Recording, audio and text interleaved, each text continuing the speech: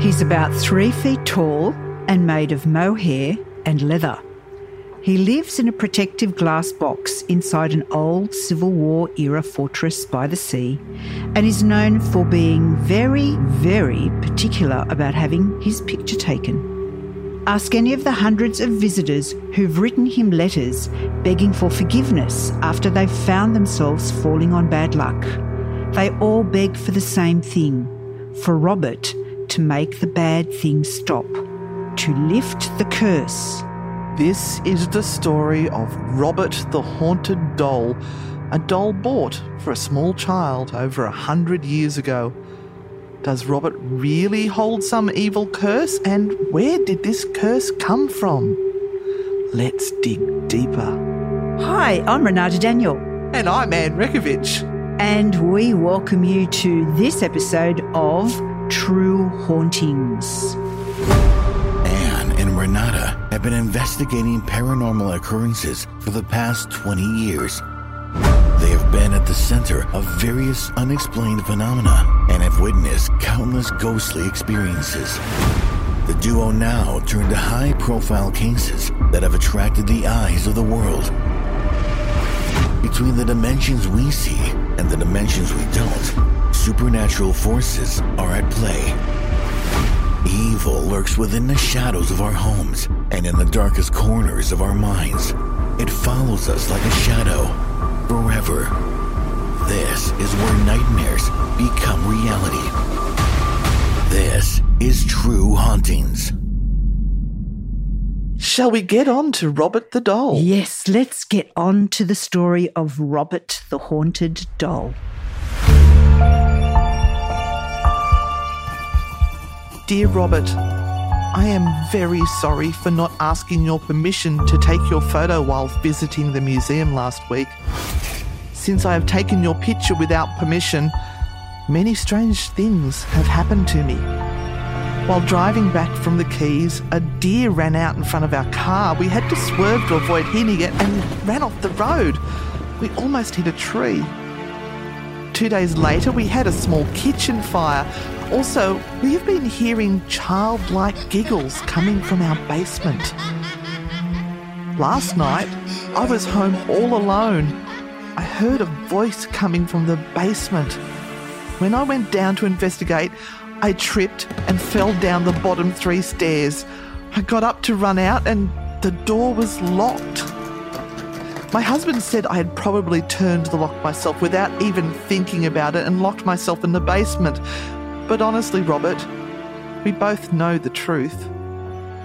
Please accept my deepest apology for taking your photo without asking. Also, please accept my daughter's apology for sticking out her tongue at you and making fun of you. Sincerely, Rosie.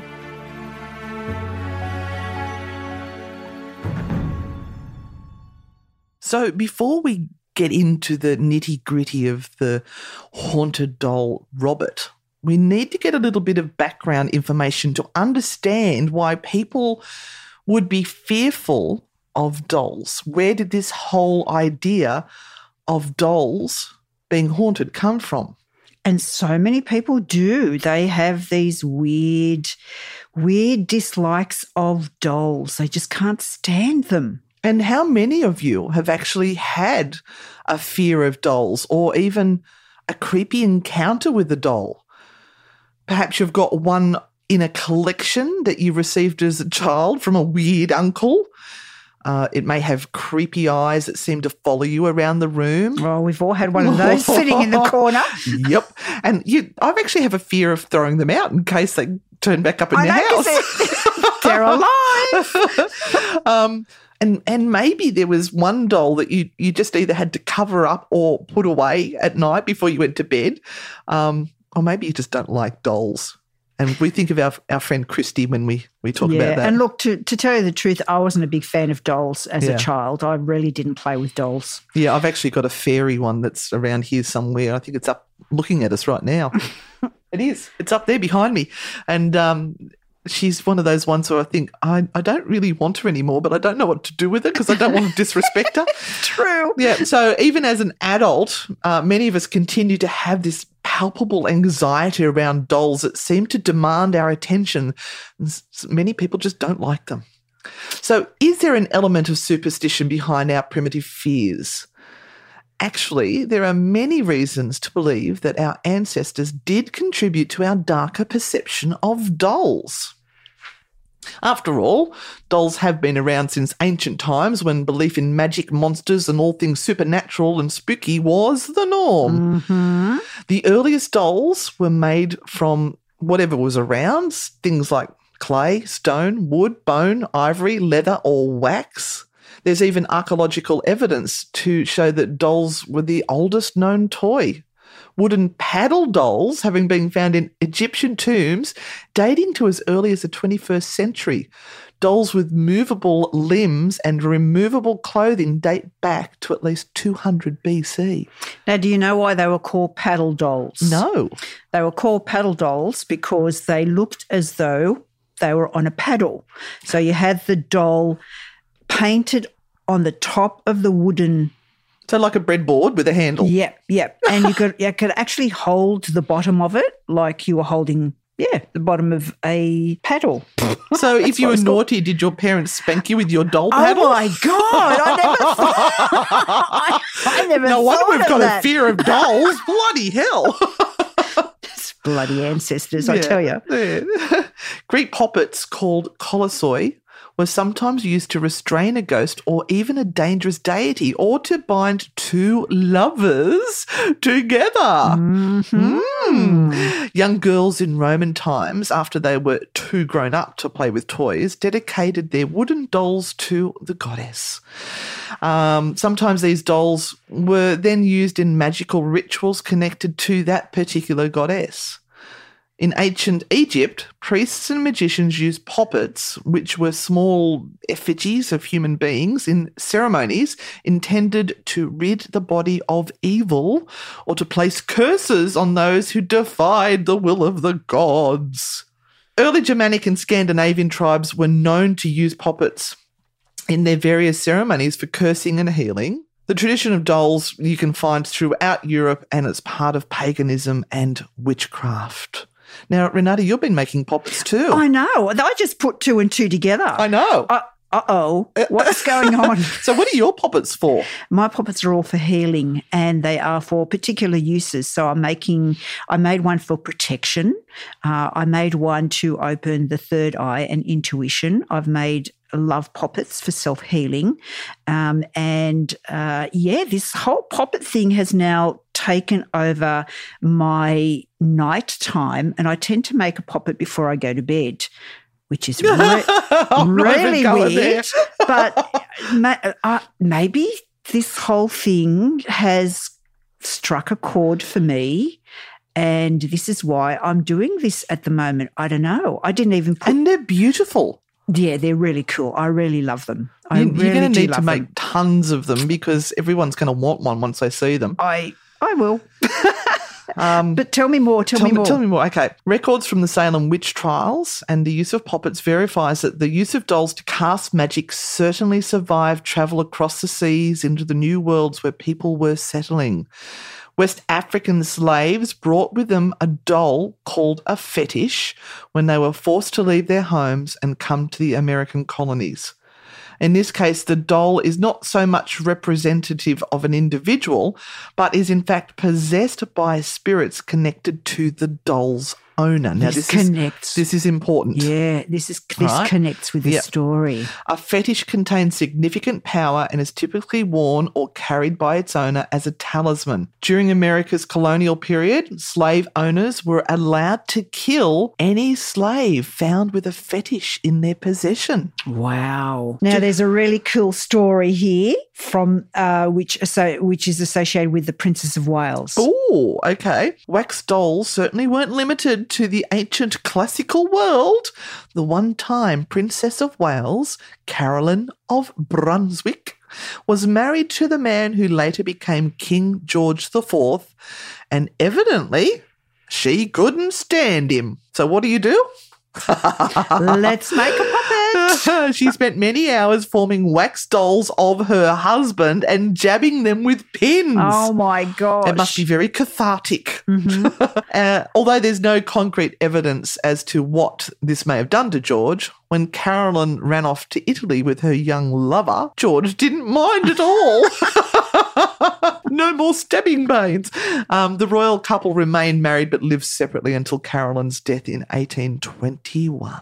I just had a thought. Did it hurt? It did. It did, because you know how they say that sometimes you get pins and needles in parts of your body when they hurt? Or sharp stabbing pains that you just don't know where they've come from. Oh, okay. Someone's got to pop it.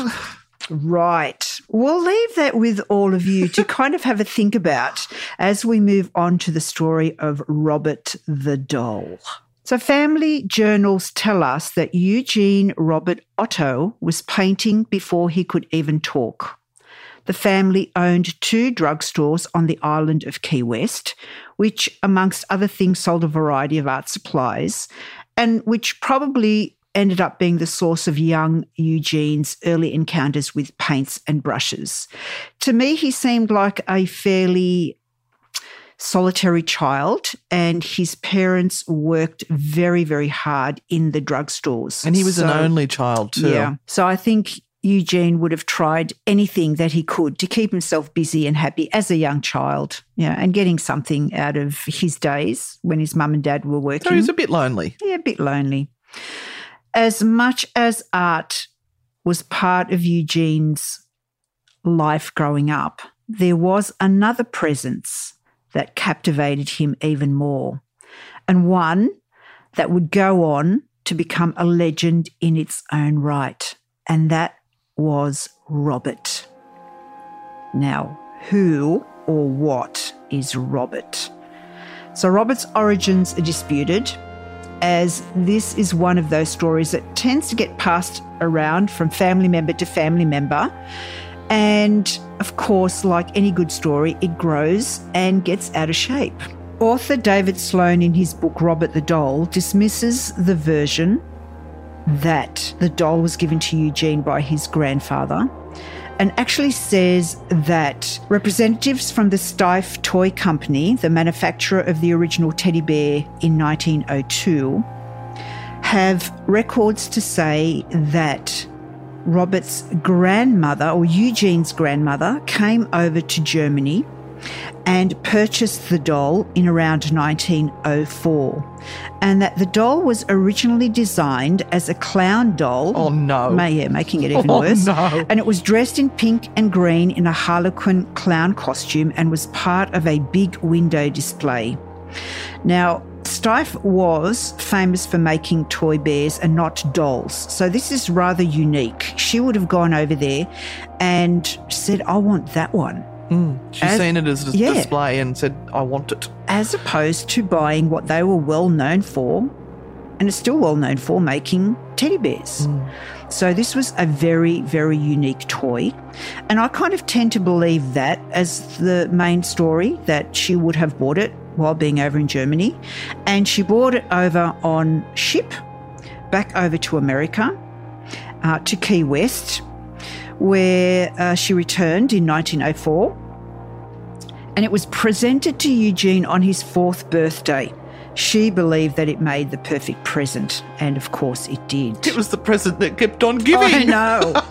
There is another story here that seems to be a little bit less believable, and that is of a disgruntled servant who was part of the plantation that the family had owned. Sloan goes on to say that as for disgruntled servants and voodoo curses, and there are certainly claims for that, he wants to shed some additional light on the family's background that could help explain how that legend got started. So first of all, Minnie Otto was herself a white Bahamian. Bahamian. Not Bohemian? No, Bahamian. Okay. And believe you me, I looked for a week or so for a white Bahamian. So what's a white Bahamian? She came from the island of Baja. Baja or the Bahamas?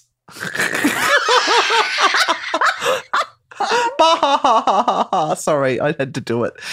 Sorry, keep going. Okay.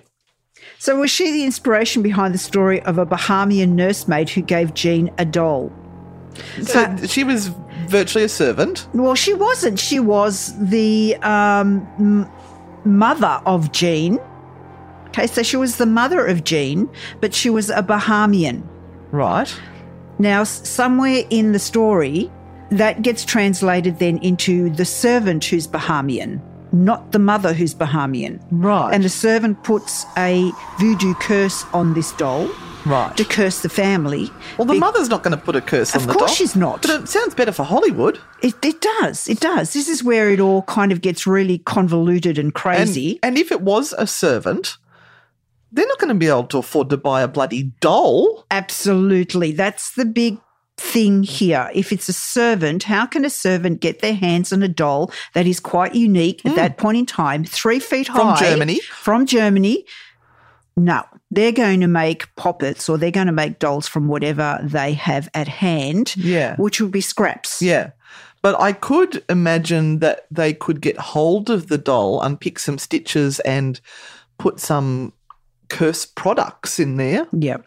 But anyway, so my thought. Yeah, look, there's another story of a domestic help couple, William and Emmeline Abbott, whose lineage traces back to the Bahamas. Mm-hmm. And they have been allegedly the ones that have been the centre around this particular curse story and the fact that they gave the cursed doll to Robert as a gift. Yeah, Why again, you would do that, I have no idea. I'm going back to the whole thing about it being given to Robert or Eugene. Let's call him Eugene so we don't get confused because Robert is the middle name. Why would anyone want to give Eugene, a little boy, a cursed doll? Unless they didn't like the family. Yeah. So if we go back to William and Emmeline Abbott, Emmeline lost a child somewhere between 1900 and 1910, and there remains some speculation from Sloane that the child may have even been fathered by Thomas Otto, Eugene's father. So this might be a reason why the curse was laid onto a doll and then given to Thomas's only child, Somebody Eugene. had a wandering Willie. Yes. And there have also been let's oh gosh. We've introduced another person into the story, the Wandering Willie. That's confused everyone now. There have also been several psychic sensitives that have been reported to say that they see the spirit that sits inside Robert the doll, and they claim that it is a light-skinned black child. So this only mixed goes, race. So this only goes to this meandering story of why is this doll cursed? Where is the start and the beginning of this story? Was it just a gift given to Eugene by his mother, grandmother, grandfather, or does it have some sort of dark, deeper, more horrible, malevolent beginning? Ooh. So the doll is made of a wire frame, cloth, straw inside, and leather. Apparently his face is leather. And it's moth-eaten. Oh. It's got holes in it. Sounds like my old teddy that I used to have. And somewhere along the track, obviously, it has gained the story of being haunted. I thought you were going to say it's gained weight. No, but that's me. If we listen to the rest of this story, it is very creepy. Okay, I'll listen. So little Eugene, as the family members liked to call him, loved the doll once he got it, and he took it everywhere. Interestingly enough, there is one picture of Eugene in a sailor's outfit, and he's about 4, Yep. And Robert the doll now wears a sailor's outfit. Which is identical to the one in the photo. Yeah, so is it Eugene's actual outfit? yeah. Is it? I don't know. Or was it specifically made? As Robert and Eugene grew closer, Eugene would disappear for hours on end into his room, and he would sit and play with Robert and have long conversations with the doll. Now, during these long conversations where Eugene could not be found in the house, his mother and father would wander around looking for him, and inevitably they would come to his bedroom door, pop their ear to the door, and they would listen to Eugene talking and talking and talking. The strange thing was that they would hear another voice talking back. Now, they first thought that it was Robert making up voices, as children do. Yep. They take on characters and they make up voices. But they would say that this voice was very different. Right. This voice had character. This voice was very much deeper than Robert could produce at his age. And they quickly realised that Eugene was not alone. Sometimes Eugene would take the doll to bed with him, and there were nights when Eugene would wake up screaming so loudly that his mother and father would run into the room, and when they came in, they would find Eugene bolt upright with tears running down his face, and Robert would be found on a chair nearby, seemingly glancing at the little boy. With those beady eyes. Beady eyes. Oh. As time went on, anything that went wrong in the home, Eugene would blame the doll. And always his excuse was, Robert did it, or Robert made me do it. So the family started to believe that the doll was having way too much influence on Eugene, and they started to get worried. I'd be starting to get worried as well. So as time passed, Eugene's affections for the doll didn't diminish. The older he got, the more he needed this doll. Oh, now, remember those stories of carrying the doll or the poppet as a talisman? Yep. And all of those connections to dolls in the past that we've read about. And you feed your energy into it. Yeah. This is sounding really weirdly similar. Now, Eugene's love of art also at this particular time was growing, and he was becoming quite famous at Key West. Now, the whole family was known to be quite eccentric, and they lived in this beautiful 3-story house with a turret up the top, and they would invite guests over, and, you know, there would be parties held and all those wonderful things that would happen in an artist's community.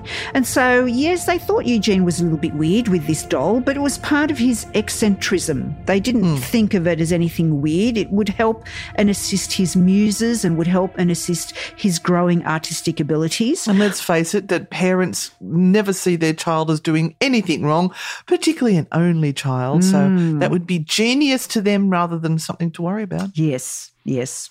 Now, Eugene's fame as an artist grew outside of the artists' colony at Key West, and it got bigger and bigger.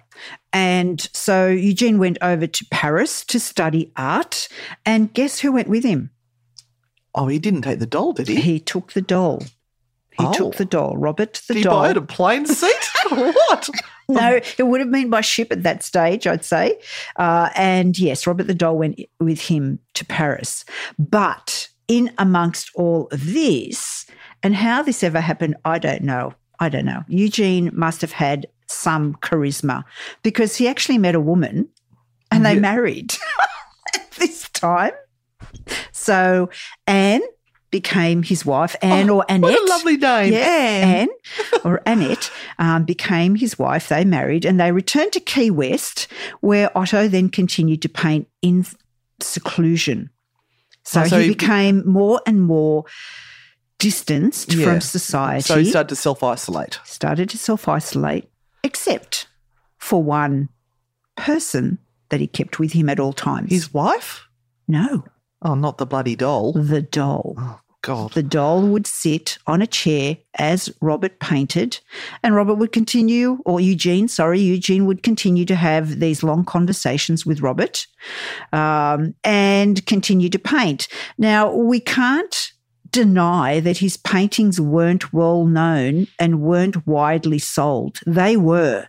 So was Robert channeling some sort of artistic ability into Eugene? Was Eugene worried that if Robert wasn't there, he would lose his artistic muse? Maybe Eugene didn't believe he could be as good an artist as he could without Robert by his side. But then we've actually heard of artists that channel the masters, like Medrado from, where's he from? Brazil? Brazil, yep. Yeah, so we've watched him in action and it's bizarre.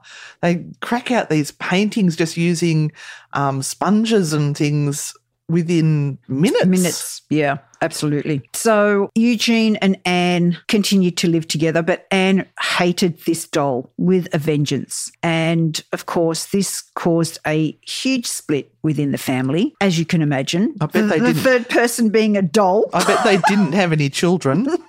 Oh, no, they did. They did. They did? Yeah. Oh, well, I hope Robert was out of the bedroom for that. No, Robert was in the bedroom. And this is one of the issues. Robert was sat on a chair in the bedroom, in the corner, watching. So who was the real father of the children? I don't want to know. I don't want to know. But as Eugene grew older, he became increasingly abusive to his wife. And he would come out in these rages and not even know what he had done. So they would have a huge argument. He was sometimes violently abusive towards Anne. So he was going into an altered state. Yeah. And then after it happened, he would come out and he wouldn't even know what he had done. And, of course, he would say, Robert made me do it. Robert made me do it. That has been an ongoing theme since he was 4 years old. Yes. And this kind of adds to the story of when Anne would come up and say, I don't want this doll here. You've got to put it somewhere else. Put it somewhere else. Put it in the attic. Put it anywhere. Don't have him in the bedroom. And every time there was an attack towards Robert, Eugene would be the one that would react. Right. And get violent towards Anne. Don't touch my doll. So Robert ended up going to the highest part of the house, the turret room, and he would be locked away there and put a foot down and said, that's enough. Either Robert goes or I go. Yep. So, yeah, it was Robert upstairs into the turret room and Eugene put him at the window so he would have a view outside. Oh, bless. Now, the story starts to go that children passing and going to school would say that they would see a figure peering out the window and also walking around upstairs. Oh. Which is a bit creepy. Now, if you look at a photo of the home and you're walking past the street and looking up at the turret room, which is quite a fair bit away, I don't see how you can see that. Yeah. So was it the children's imagination, or was the story of Robert going around Key West and becoming such an important part of the storyline of Key West that these children were imagining this? Or was Robert right up against the windows going, hello, children, and waving? Who knows? But there is a number of stories that say children would see his face and see his demeanour change as they were walking past. From all the way up there. Yes. And also, a plumber once went into the house to fix the plumbing, and he said that he could hear someone giggling when there was no one in the house. Was this Robert the doll? Who knows? He might have been looking at the credit card swipe that plumbers often present when they've got their head under the sink. Now, this all went pear-shaped when Anne really couldn't cope with this anymore because people were coming up to the door and going, there's something weird going on upstairs. Lights are flickering on and off. There are things being moved around. Anne would go upstairs on occasion into the turret room, open the door because she was just fed up with all of this. And she would find Robert in another part of the room when no one was supposed to have gone up there. So he was like moving around allegedly. And she'd had enough. So she kind of said, that's it. I'm done. We're over. Sayonara. Sayonara. See you later. So their whole marriage broke down. Now, even though Anne moved out, Jean stayed in the house. That was the family home. He stayed there until he died. And he died on June the 24th, 1974, after a lengthy and difficult battle with Parkinson's disease. Oh, wow. And he was there by himself. Sad. Yeah. Oh, well, Robert was there. Oh, I'm sure Robert was a great help. So even though Anne and Eugene weren't really living together, as he became more and more ill, it was rumoured that instead of seeking comfort from Anne, he spent his last days in the attic room talking to Robert.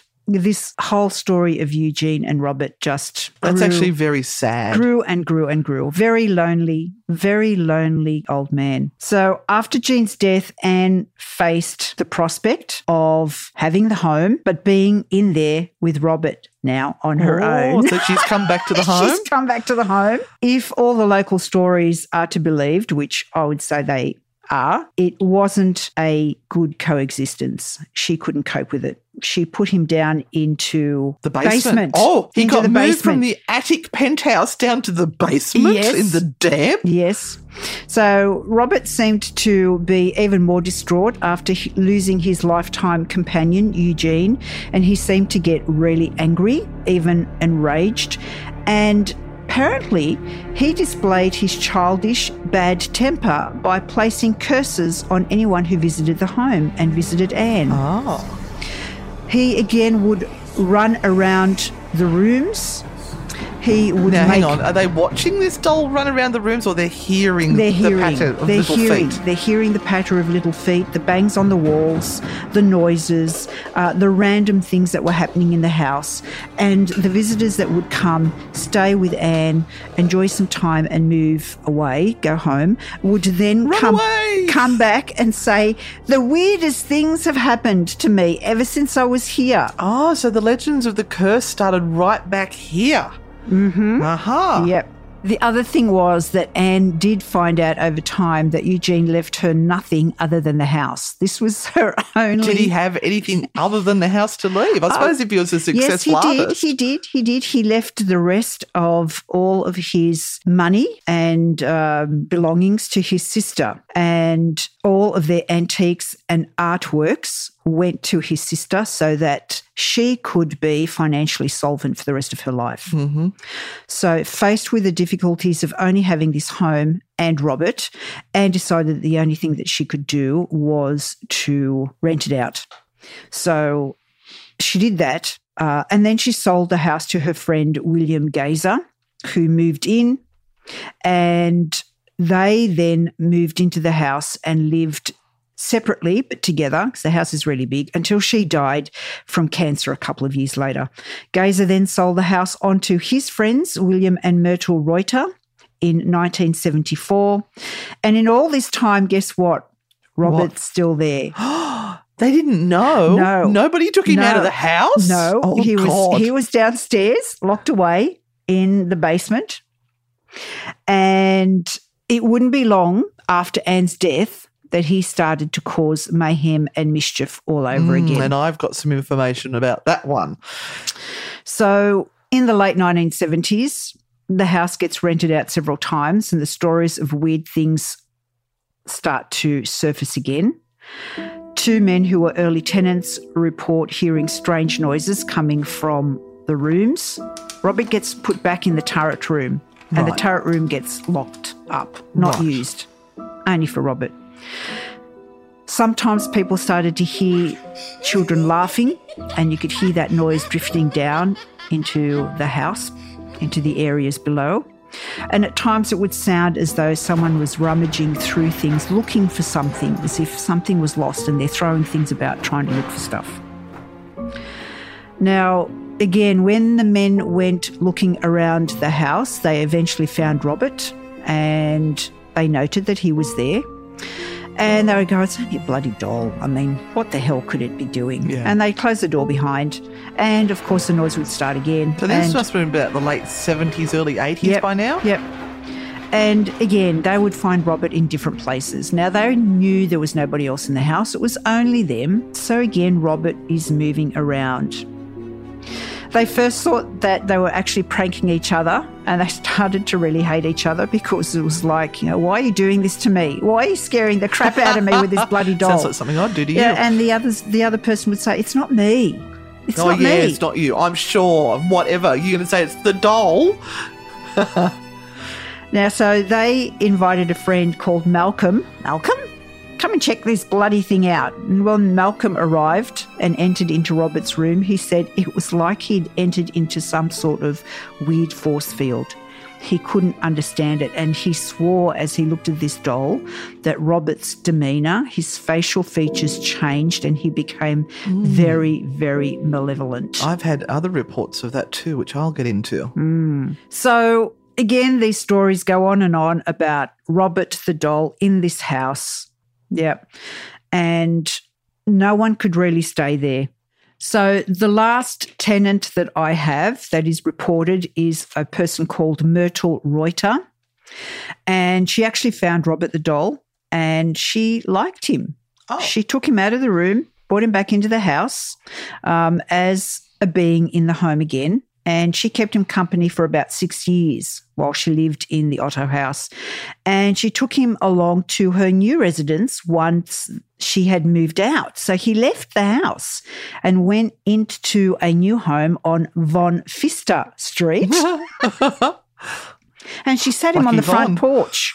Now, in 1994, Myrtle appeared at the front desk of the Fort East Martello Museum, where he now lives, to donate Robert to the museum. And it was apparent that her feelings towards this longtime companion that she'd had for the last 6 years had radically changed. And she said, he's haunted. Take him. I don't want him anymore. I can't stand him being in this house. And she went on to tell the surprised museum employees how Robert frequently moved around her home, all on his own. And that at one time he'd actually locked her in one of the rooms and she couldn't get out for a really long time. Oh, my God. Oh, my God. Why has nobody burnt this doll? No, I don't know. But the thing is... Sorry, Robert. Don't come and attack me. No, please. Refusing to take anything in exchange for the doll, she left Robert in the hands of the new caretakers of the museum. And strangely, Myrtle died a few months later. Oh. And then was the other lady that moved into the house that died from cancer 2 years after she moved into the house. I wonder if she had it before she moved in, or is this a Robert thing? This is a Robert thing. But this kind of finishes the story of Robert in the house and how he made his way to the museum. So you took over there and you found out some information about what Robert has been doing since he's been placed in the glass cabinet. Yeah, so I'm going to pick up now and talk a little bit about the phenomena surrounding Robert, just leading up to him getting to the museum, because I have a few questions to ask. Today's episode is brought to you by BetterHelp. What's the first thing that you'd do if, say, you had an extra hour in your day? Would you go for a run, maybe take a nap, read a book, or just show up for a friend? A lot of us spend our lives wishing we had more time. And the question is, time for what? If time was unlimited, how would you use it? The best way to squeeze that special thing into your schedule is to know what's important to you and make it a priority. Therapy can help you find what matters to you so you can do more of it. If you're like me, you think, I can get through a lot. And we can. We're a resilient species. However, there are times that we need to reach out that hand and get a little help from somewhere else. That's what I did with BetterHelp. When I reached that limit and I realized things were getting a little bit out of control, instead of taking it out on my family or taking it out on myself, I just decided to reach out and get the help that I deserve. So if you're thinking of starting therapy, give BetterHelp a try. It's entirely online and it's designed to be convenient, flexible, and suited to your schedule. Just fill out a brief questionnaire to get matched with a licensed therapist and switch therapists at any time for no additional charge. Learn to make time for what makes you happy, my darklings. Get BetterHelp. Visit BetterHelp.com/P60. Do that today. You're going to get 10% off your first month. That's BetterHelp, HELP.com/P60. It's time to take control of your life. Dave's here rooting you on, and if I can do this, you can do this. Let's do this together. BetterHelp.com/P60. There's a link for it on today's program guide. So, as we know, the first phenomena started fairly young for Eugene, and it was the parents coming in to find the doll sitting in the corner. Now, one of the reports I read was that the parents came into the room because they heard furniture being flung around the room. And when they got into the room, the child was sitting in the bed with the doll on the end of the bed, and the child was terrified and saying, "The doll did it. The doll did it." This started fairly early on that Eugene was blaming the doll for anything that went wrong. Mm-hmm. So it became his patsy, so to speak. Did he find it successful that the parents have then gone, "Oh, okay, it was the doll. That's awful. Let's look after you, Eugene." Did he get more attention from that? What has started this whole thing where he has blamed the doll? Why did he feel the need? Then there's also the thing about Eugene, you were saying he was making up voices and things like that. It is part of a child's development, and they can make weird sounding noises. Yep. Again, they've had this moment of fear. Oh, the doll did it. Mm-hmm. Now they've got the child talking to the doll and they're hearing voices. So they're layering in their bias and their belief on what this doll is. And of course, a child is going to respond to that. Yep. And remember, they're both very busy people. Yeah. They're running 2 drugstores. So again, we go back to this point of how solitary a life was Eugene's. Yeah, and was this his way of getting attention from his parents? Because the parents would notice him when this stuff was going down. And just another thing in regards to that doll, when he was upstairs and he was locked into the attic, do you know they actually made like a whole little room for him with beds and chairs and tables? Did they? Yes, they did. One of the guys, I was watching one of the YouTube videos, and the house is now a bed and breakfast and people can go and visit it. Mm-hmm. He was saying that it was all set up for Robert. But the doll used to disappear from the window and reappear in the window. It was that Eugene might have just been moving things around. He could have been. I mean, they can't keep an eye on Eugene the whole time. Was he going up there and playing with him and moving things? Yeah, because he might have been hiding that from his wife. I imagine that he would do that. If Robert had become that big a part of his personality, you can't just say, "I'm going to put this away from you and never going to touch it again." It's like an addict. Unless he's learnt to deal with the issue, he's not going to walk away. The other thing that we were looking at was that apparently his wife died not that long after Eugene. So she was in the house. She hates Robert the doll. I got it right. Is it possible that Robert has cursed her as well? Because there are sightings of Annette and the wife in the house. So has Robert captured her and holding her prisoner? Oh, that's just creepy and awful. We need to put that house on our bucket list. Oh, yes, please. I don't know if I want to meet Robert the doll, though. I'm a little bit worried about that. Anyway, let's get on to the museum. Yes. So we're going to look at some of the phenomena that has happened at the museum since Robert has arrived. So apparently Robert has this pet lion that's with him, and the caretakers have had the pet lion thrown at them. They don't actually see it happen, but it gets thrown at them. Now, is this workers playing pranks on each other just to freak them out? Who knows? Then there was another one that was a cleaner who had finished cleaning for the night, returned the next morning to find several lights were turned back on again, including one near Robert's case, and the doll was in a different position to the night it was before, and apparently there was a layer of dust on the doll's feet. No. As if he had been walking around. Oh, no. Oh, could you just imagine this as a target for pranksters? Yep. Oh, my gosh. Now, look, one thing is maybe the cleaner got in trouble for leaving the lights on overnight. Could, yes, And that's they've true. gone, "Oh, the doll did it." It's worked for years for Eugene. Just keep saying it. And if there was layer of dust on the feet, wouldn't there have been footprints around the Yes. case? Yes. Oh, mysterious. Okay, now the other thing that's been heard is footsteps around the museum at night when nobody was there, except for the people who were there listening for footsteps. Do they have cameras? That's what I want to know. Well, and did all of this happen before he was put in his glass case? This is my big gripe. If there is that much activity happening, why don't they have surveillance cameras up to capture some evidence? True. I'd have a camera on Robert the doll.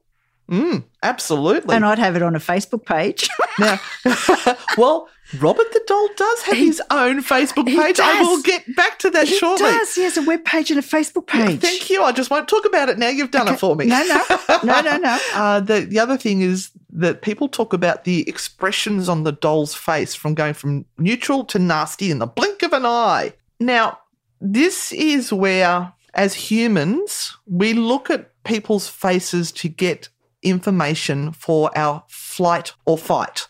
If we've heard all these rules and regulations about Robert the doll, and maybe we've broken some of them, or somebody near me has broken some of them and maybe bad-mouthing the doll, your brain is going to look at that doll's face and you're going to interpret it now as malevolent because something bad's going to happen, because that is what you are expecting to happen. Yes. And your brain will try to please you.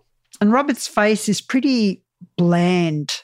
It's very bland. It doesn't have characteristics that are overt. So anyone looking at the doll can layer on their own pareidolia. Let's use that big word.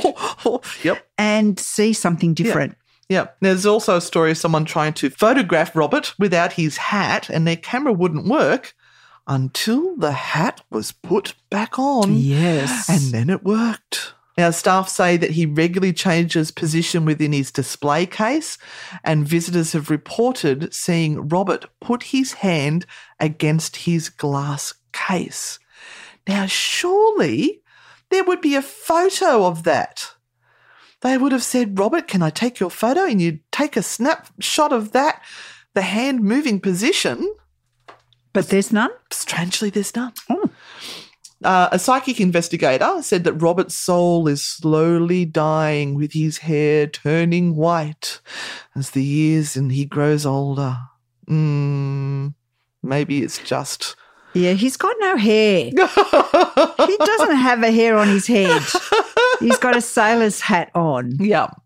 So there's another story that he still appears in the room upstairs at his old house. And apparently, as I said, Annette has been seen there too, alongside Robert. And this is where the idea was that maybe she is cursed because she's actually seen in the turret room which she hated. Yes. And maybe she's locked in there to spend an eternity with Robert. Yep. He's got, poor part of him has got her trapped up there going, Bitch, this is payback. Now, would you like to hear the rules of visiting Yes, Robert please. in the museum? Because there's rules. Yes. How brilliant is this to get people into a museum? God, it is. Fantastic. You can imagine people standing there doing these rules and you'd be looking at... Anyway, all right, let's get on to it. Yes. So if you want to meet Robert and take a photo, first off, you must greet... Oh, we've got some thunder happening out there. Thunder and lightning, very, very frightening. That was well placed. Robert might be coming in to no. let us know.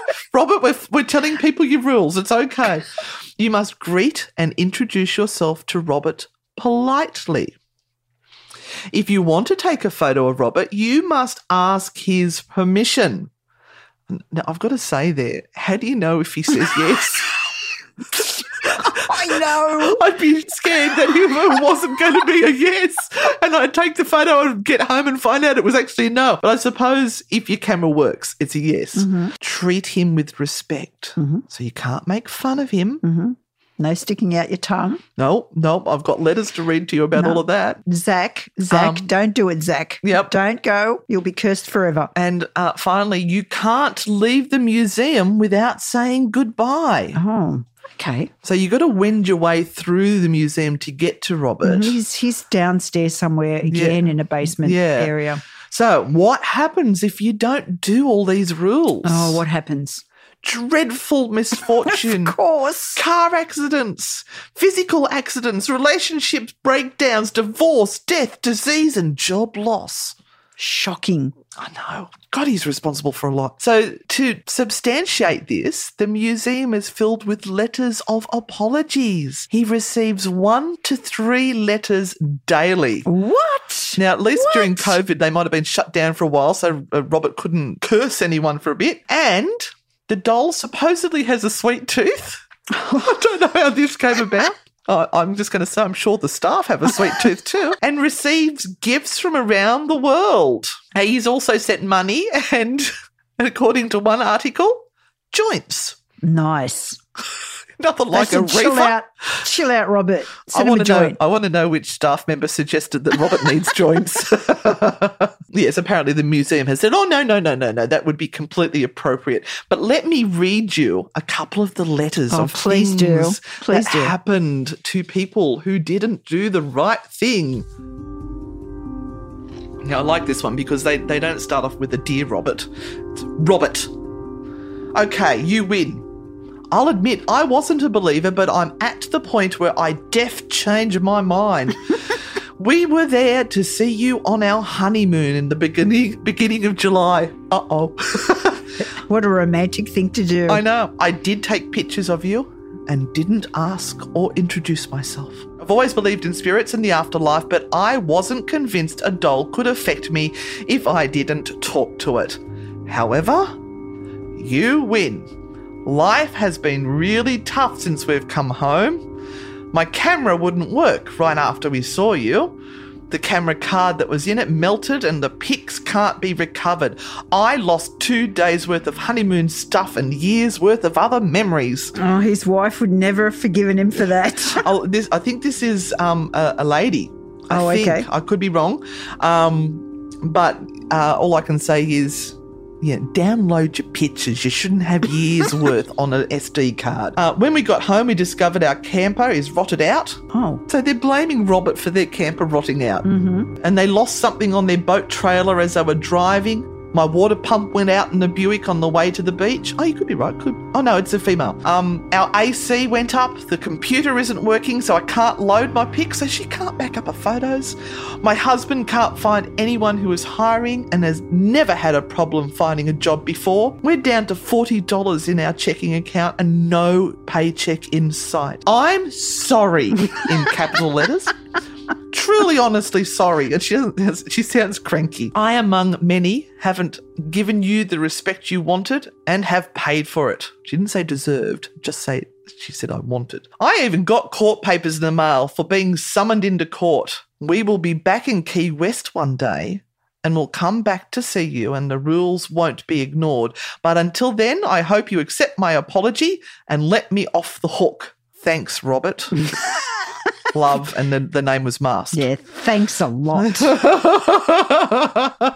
Now, this is a completely different tone, this one. Dear Robert the doll, I am so very sorry for taking your picture during my visit in the Keys. I have never been a superstitious person, but that has all changed. Since coming back from the Keys and taking your picture, after I was warned not to, I have experienced more bad luck than ever. My house was struck by lightning. No! 3 times! And I have to get, and I've had to replace very expensive items because of this. I've been very ill, including getting a staph infection in my lymph node. Oh, dear. Our big screen TV recently went out and we had to have it fixed. Last January, I lost a grandmother, and right after that, on Easter Sunday, I lost another grandmother. Oh, dear. I do not contribute these to you, but they are still on my list of bad luck. These are just a few of the things that have happened, and I am hoping that by sending this letter, my luck will somehow change. Please, please, please accept my apology. I promise that if I ever find myself in Key West again, I will be sure not to take your picture. Sincerely, Tonya from Florida. Oh. God bless. God bless. Now, we know what happens, right? It's like when people are told they've got attachments Yes. or somebody's cursed them. Yep. you immediately try to see ways that you have been cursed. Or try and make that curse the real issue, that it's nothing that you could possibly have done, or it can't be something that just happens in normal life. Although having your house struck by lightning 3 times is a bit much. It's got to be a curse. Yeah, we hear this all the time. But it's because you now change your focus to the bad stuff in your life instead of the good stuff. Yeah. And it's the bad stuff is always there. It balances out the good stuff. We've got to have bad stuff to appreciate the good stuff. Yeah, yeah. So I think it's really important that if somebody has told you you've got a curse or you've got bad luck or something like that, that you don't give it the energy, because you will draw it to you. You will make it happen. So reject it and look for the good stuff in your life every day. You know, there's been movies made about him. Has there? There What are the movies? Robert. They are just called Robert. The Curse of Robert. The Revenge of the Robert Doll. Robert Reborn, which was the latest one in 2019. There's lots of books have been written about him, and he actually has his own PA of sorts, a personal assistant, who handles his social media and even has, now I'm using my fingers to do inverted commas, his voice reading out things, and apparently he likes memes. Oh. Robert likes a good meme, but he also has appearances at conventions, and I think he's been the centre of a few of the ghost hunting TV shows as well.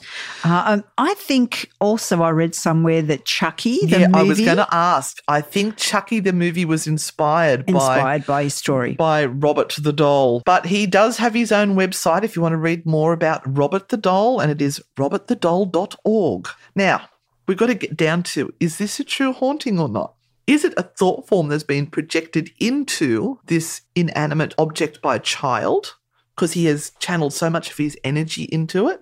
Which makes it a fetish. It does. It goes back to the history and makes it a fetish doll. Mm. But does this fetish actually have the power that people have given it? Even after Eugene and after Anne and after the house, it's now moved into a museum. Somewhere that has never had an association with it other than it is now Robert's home.